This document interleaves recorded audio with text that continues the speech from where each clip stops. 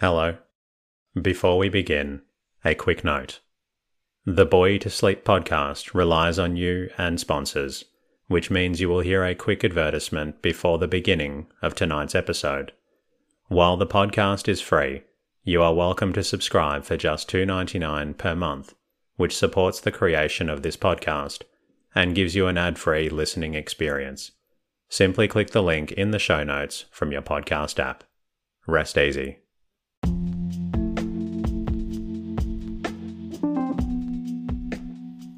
Hello. Welcome to the Bore You to Sleep podcast. The podcast that will hopefully help you get to sleep. I am going to read an open source book, one that is not particularly interesting, but one that is hopefully boring enough to get you to sleep. Tonight's reading comes from Philosophy by Bertrand Russell. My name is Teddy, and I aim to help people everywhere get a good night's rest. Sleep is so important, and my mission is to help you get the rest that you need. The podcast is designed to play in the background while you slowly fall asleep. Thank you to everyone who shared their words of gratitude with me during the week. Whether it be through the website or their podcast app. One of the most rewarding aspects of the podcast is hearing from all of the listeners who found the podcast beneficial. Firstly, a massive thank you to new subscribers and listeners of the Bore You to Sleep podcast. Thank you to new patron on Patreon, Diane Brookvardney, for supporting the podcast with a monthly contribution. Thank you to iTunes listener Lins000 for your lovely review and comments. Thank you to Podbean listener Mrs. D for sharing your kind words on Podbean. Thank you to all the Spotify listeners who took the time to leave a response in the episode Q&A. In the most recent episode, thank you to Joanna Holding, Julia Johan, Natalie, Eric, A Poisoned Potato 93, Lauren Adkins, Adrian, and Leon Wowsers. And I know I already mentioned it, but thank you again to all of the new subscribers on Spotify. While the subscription is done via Spotify, you're able to subscribe from any podcast app by clicking into the link in the show notes. My goal is to keep this podcast free to allow access for everyone, and it's the support from listeners via Patreon and Spotify that allows me to keep bringing out episodes for those who need them. If you do find the podcast beneficial, there are many ways you can help to support the creation of the podcast. For $2.99 per month, as mentioned before, you can become a subscriber and also ensure that you remove any Spotify ads at the beginning of the episode. If that is not possible, then an easy way to support the podcast is by subscribing and leaving a review and rating in your podcast app. If you would like, you can always say hello at boreyouTosleep.com. In the meantime, lie back, relax, and enjoy the readings. Philosophy by Bertrand Russell. Chapter 1. Philosophic Doubts. Perhaps it might be expected that I should begin with a definition of philosophy, but rightly or wrongly, I do not propose to do so.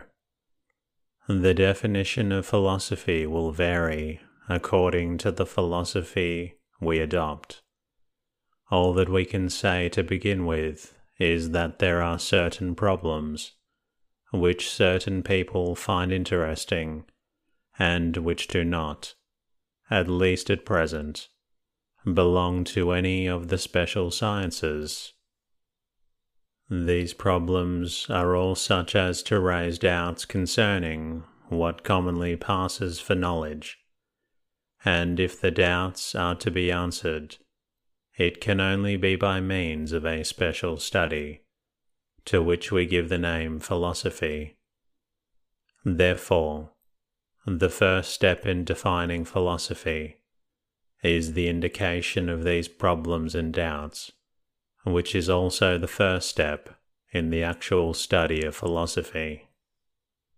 There are some among the traditional problems of philosophy that do not seem to me to lend themselves to intellectual treatment, because they transcend our cognitive powers. Such problems I shall not deal with. There are others, however, as to which, even if a final solution is not possible at present, yet much can be done to show the direction in which a solution is to be sought, and the kind of solution that may in time prove possible. Philosophy arises from an unusually obstinate attempt to arrive at real knowledge. What passes for knowledge in ordinary life suffers from three defects. It is cocksure, vague, and self-contradictory. The first step towards philosophy consists in becoming aware of these defects, not in order, the rest content with a lazy skepticism, but in order to substitute an amended kind of knowledge, which shall be tentative, precise, and self-consistent. There is, of course, another quality which we wish our knowledge to possess, namely comprehensiveness. We wish the area of our knowledge to be as wide as possible, but this is the business of science rather than of philosophy. A man does not necessarily become a better philosopher through knowing more scientific facts. It is the principles and the methods and general conceptions that he should learn from the science if philosophy is what interests him. The philosopher's work is, so to speak, at the second remove from crude fact. Science tries to collect facts into bundles by means of scientific laws. These laws, rather than the original facts, are the raw material of philosophy. Philosophy involves a criticism of scientific knowledge, not from a point of view ultimately different from that of science, but from a point of view less concerned with details and more concerned with the harmony of the whole body of special sciences. The special sciences have all grown up by the use of notions derived from common sense, such as things and their qualities, space, time, and causation. Science itself has shown that none of these common sense notions will quite serve for the explanation of the world, but it is hardly the province of any special science to undertake the necessary reconstruction of fundamentals. This must be the business of philosophy. I want to say, to begin with, that I believe it is to be a business of very great importance. I believe that the philosophical errors in common sense beliefs not only produce confusion in science, but also do harm in ethics and politics, in social institutions, and in the conduct of everyday life. It will be no part of my business in this volume to point out these practical effects of bad philosophy. My business will be purely intellectual. But if I am right, the intellectual adventures which lie before us have effects in many directions which seem, at first sight, quite remote from our theme.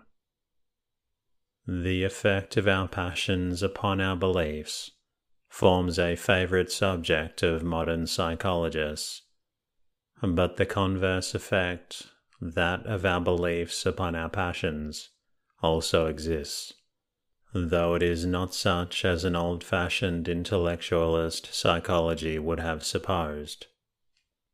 Although I shall not discuss it, we shall do well to bear it in mind, in order to realize that our discussions may have bearings upon matters lying outside the sphere of pure intellect. I mentioned a moment ago 3 defects in common beliefs, namely that they are cocksure, vague and self-contradictory. It is the business of philosophy to correct these defects so far as it can, without throwing over knowledge altogether. To be a good philosopher, a man must have a strong desire to know, combined with great caution in believing that he knows. He must also have logical acumen and the habit of exact thinking. All these, of course, are a matter of degree. Vagueness in particular belongs in some degree to all human thinking. We can diminish it indefinitely, but we can never abolish it wholly. Philosophy, accordingly, is a continuing activity, not something in which we can achieve final perfection once and for all. In this respect, philosophy has suffered from its association with theology. Theological dogmas are fixed, and are regarded by the orthodox as incapable of improvement. Philosophers have too often tried to produce similarly final systems. They have not been content with the gradual approximations that satisfied men of science. In this they seem to me to have been mistaken. Philosophy should be piecemeal and provisional like science. Final truth belongs to heaven, not to this world. The 3 defects which I have mentioned are interconnected, and by becoming aware of any one we may be led to recognize the other 2. I will illustrate all 3 by a few examples. Let us first take the belief in common objects such as tables and chairs and trees. We all feel quite sure about these in ordinary life, and yet our reasons for confidence are really very inadequate. Naive common sense supposes that they are what they appear to be, but that is impossible, since they do not appear exactly alike to any 2 simultaneous observers. At least, it is not impossible if the object is a single thing, the same for all observers. If we are going to admit that the object is not what we see, we can no longer feel the same assurance that there is an object. This is the first intrusion of doubt. However, we shall speedily recover from this setback, and say that of course the object is really what physics says it is. Now physics says that a table or a chair is really an incredibly vast system of electrons and protons in rapid motion, with empty space in between. This is all very well, but the physicist, like the ordinary man, is dependent upon his senses for the existence of the physical world. If you go up to him solemnly and say, "Would you be so kind as to tell me, as a physicist, what a chair really is?" you will get a learned answer. But if you say without preamble, "Is there a chair there?" he will say, "Of course there is," Can't you see it? To this you ought to reply in the negative. You ought to say, no, I see certain patches of color, but I don't see any electrons or protons, and you tell me that they are what a chair consists of. He may reply, yes, but a large number of electrons and protons close together look like a patch of color. What do you mean by look like? You will then ask. He is ready with an answer. He means that light waves start from the electrons and protons, or more probably are reflected by them from a source of light, reach the eye, have a series of effects upon the rods and cones, the optic nerve and the brain, and finally produce a sensation. But he has never seen an eye or an optic nerve or a brain, any more than he has seen a chair.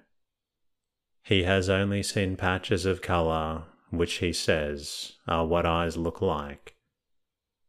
That is to say, he thinks that the sensation you have when you, as you think, you see a chair, has a series of causes, physical and psychological, but all of them, on his own showing, lie essentially and forever outside experience.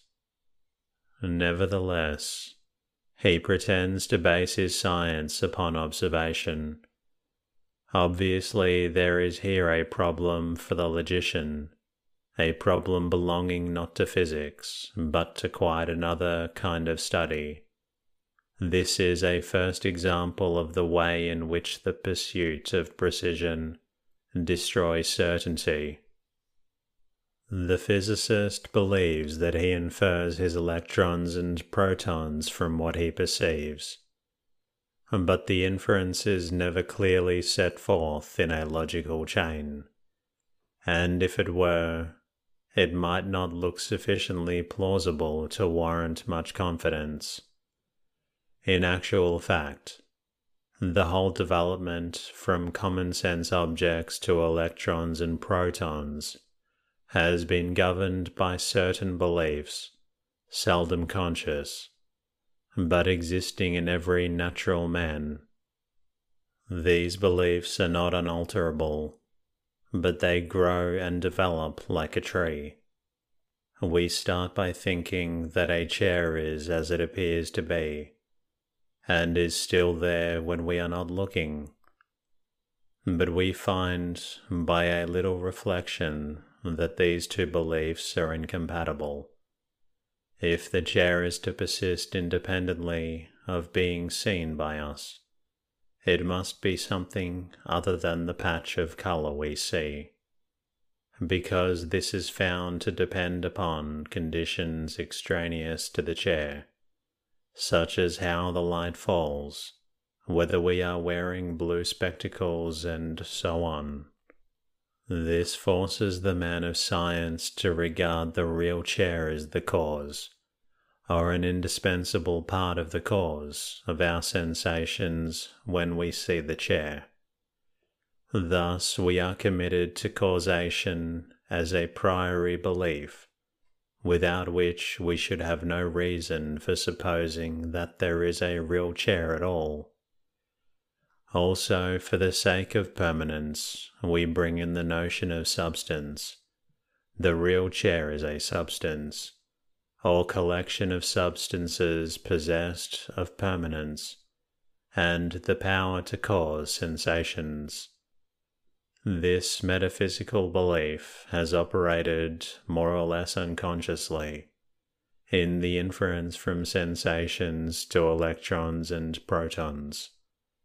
The philosopher must drag such beliefs into the light of day, and see whether they still survive. Often it will be found that they die on exposure. Let us take up another point. The evidence for a physical law or for any scientific law always involves both memory and testimony. We have to rely both upon what we remember to have observed on former occasions, and on what others say they have observed. In the very beginnings of science, it may have been possible sometimes to dispense with testimony, but very soon every scientific investigation began to be built upon previously ascertained results, and thus to depend upon what others had recorded. In fact, without the corroboration of testimony, we should hardly have had much confidence in the existence of physical objects. Sometimes people suffer from hallucinations, that is to say, they think they perceive physical objects but are not confirmed in this belief by the testimony of others. In such cases we decide that they are mistaken. It is the similarity between the perceptions of different people in similar situations that make us feel confident of the external causation of our perceptions. But for this, whatever naive beliefs we might have had in physical objects would have been dissipated long ago. Thus, memory and testimony are essential to science. Nevertheless, each of these is open to criticism by the skeptic. Even if we succeed, more or less, in meeting his criticism, we shall, if we are rational, be left with a less complete confidence in our original beliefs than we had before. Once more, we shall become less cocksure as we become more accurate. Both memory and testimony lead us into the sphere of psychology. I shall not at this stage discuss either beyond the point at which it is clear that there are genuine philosophical problems to be solved. I shall begin with memory. Memory is a word which has a variety of meanings. The kind that I am concerned with at the moment is the recollection of past occurrences. This is notoriously fallible, that every experimenter makes a record of the result of his experiment at the earliest possible moment. He considers the inference from written words to past events less likely to be mistaken than the direct beliefs which constitute memory.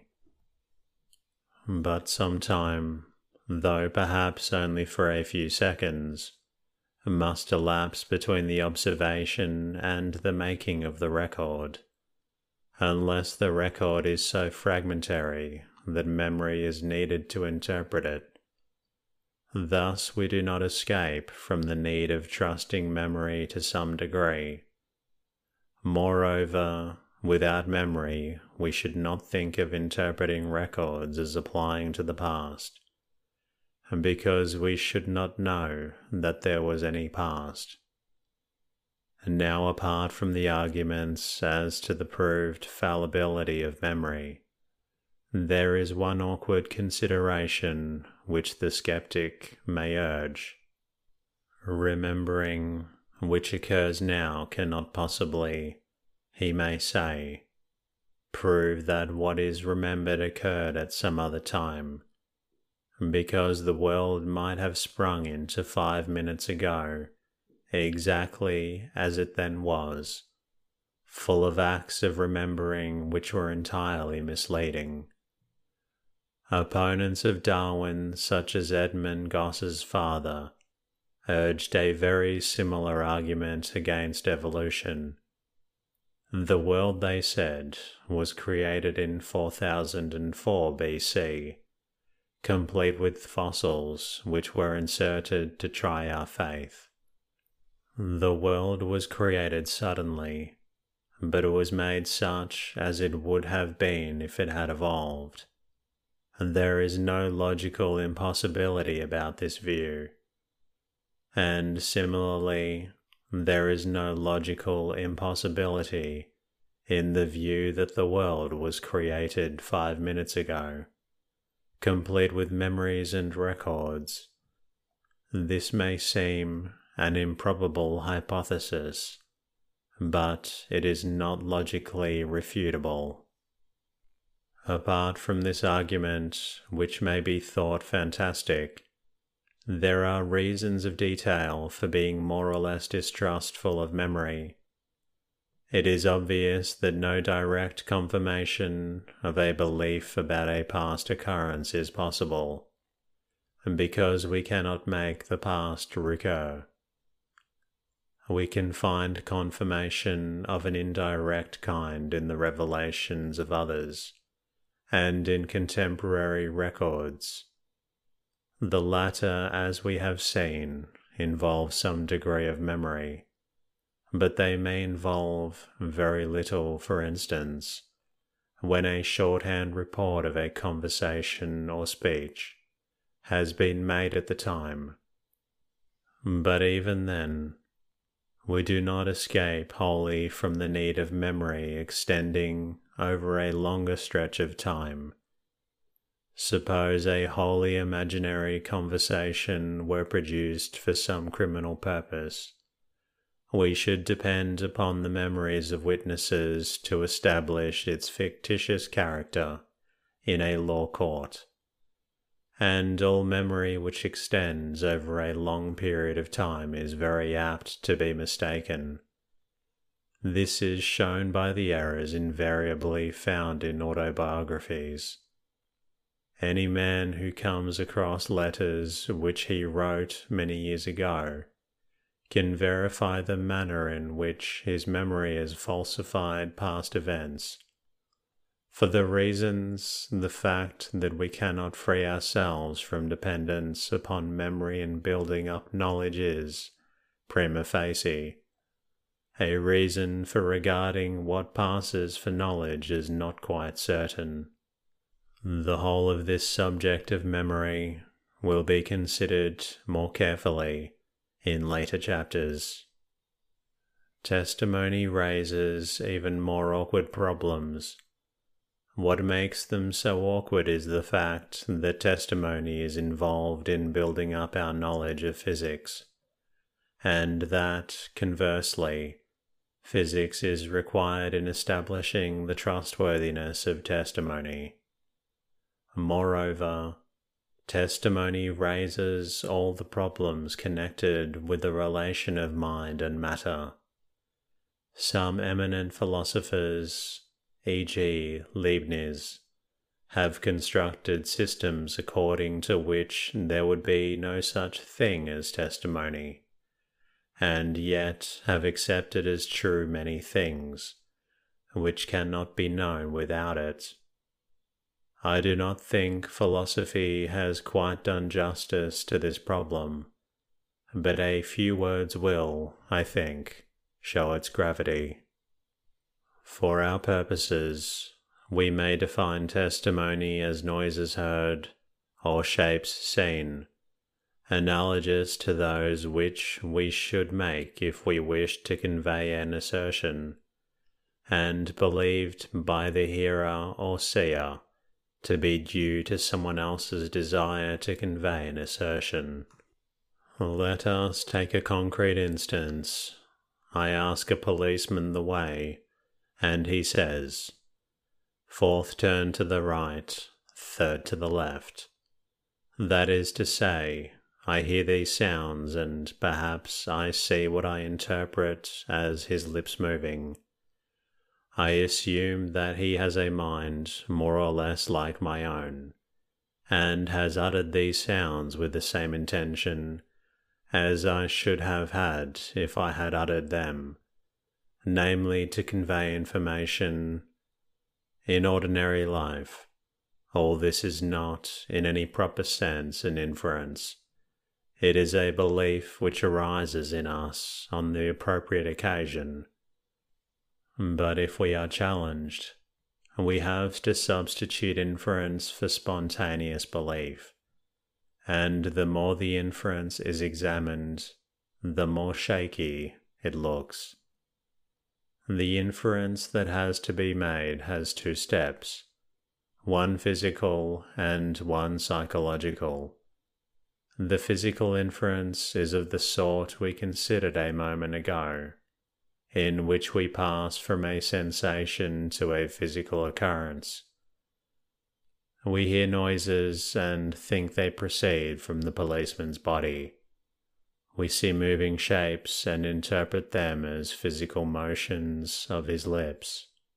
This inference, as we saw earlier, is in part justified by testimony, yet now we find that it has to be made before we can have reason to believe that there is any such thing as testimony. And this inference is certainly sometimes mistaken. Lunatics hear voices which other people do not hear. Instead of crediting them with abnormally acute hearing, we lock them up. But if we sometimes hear sentences which have not proceeded from a body, why should this not always be the case? Perhaps our imagination has conjured up all the things that we think others have said to us. But this is part of the general problem of inferring physical objects from sensations, which, difficult as it is not the most difficult part of the logical puzzles concerning testimony. The most difficult part is the inference from the policeman's body to his mind.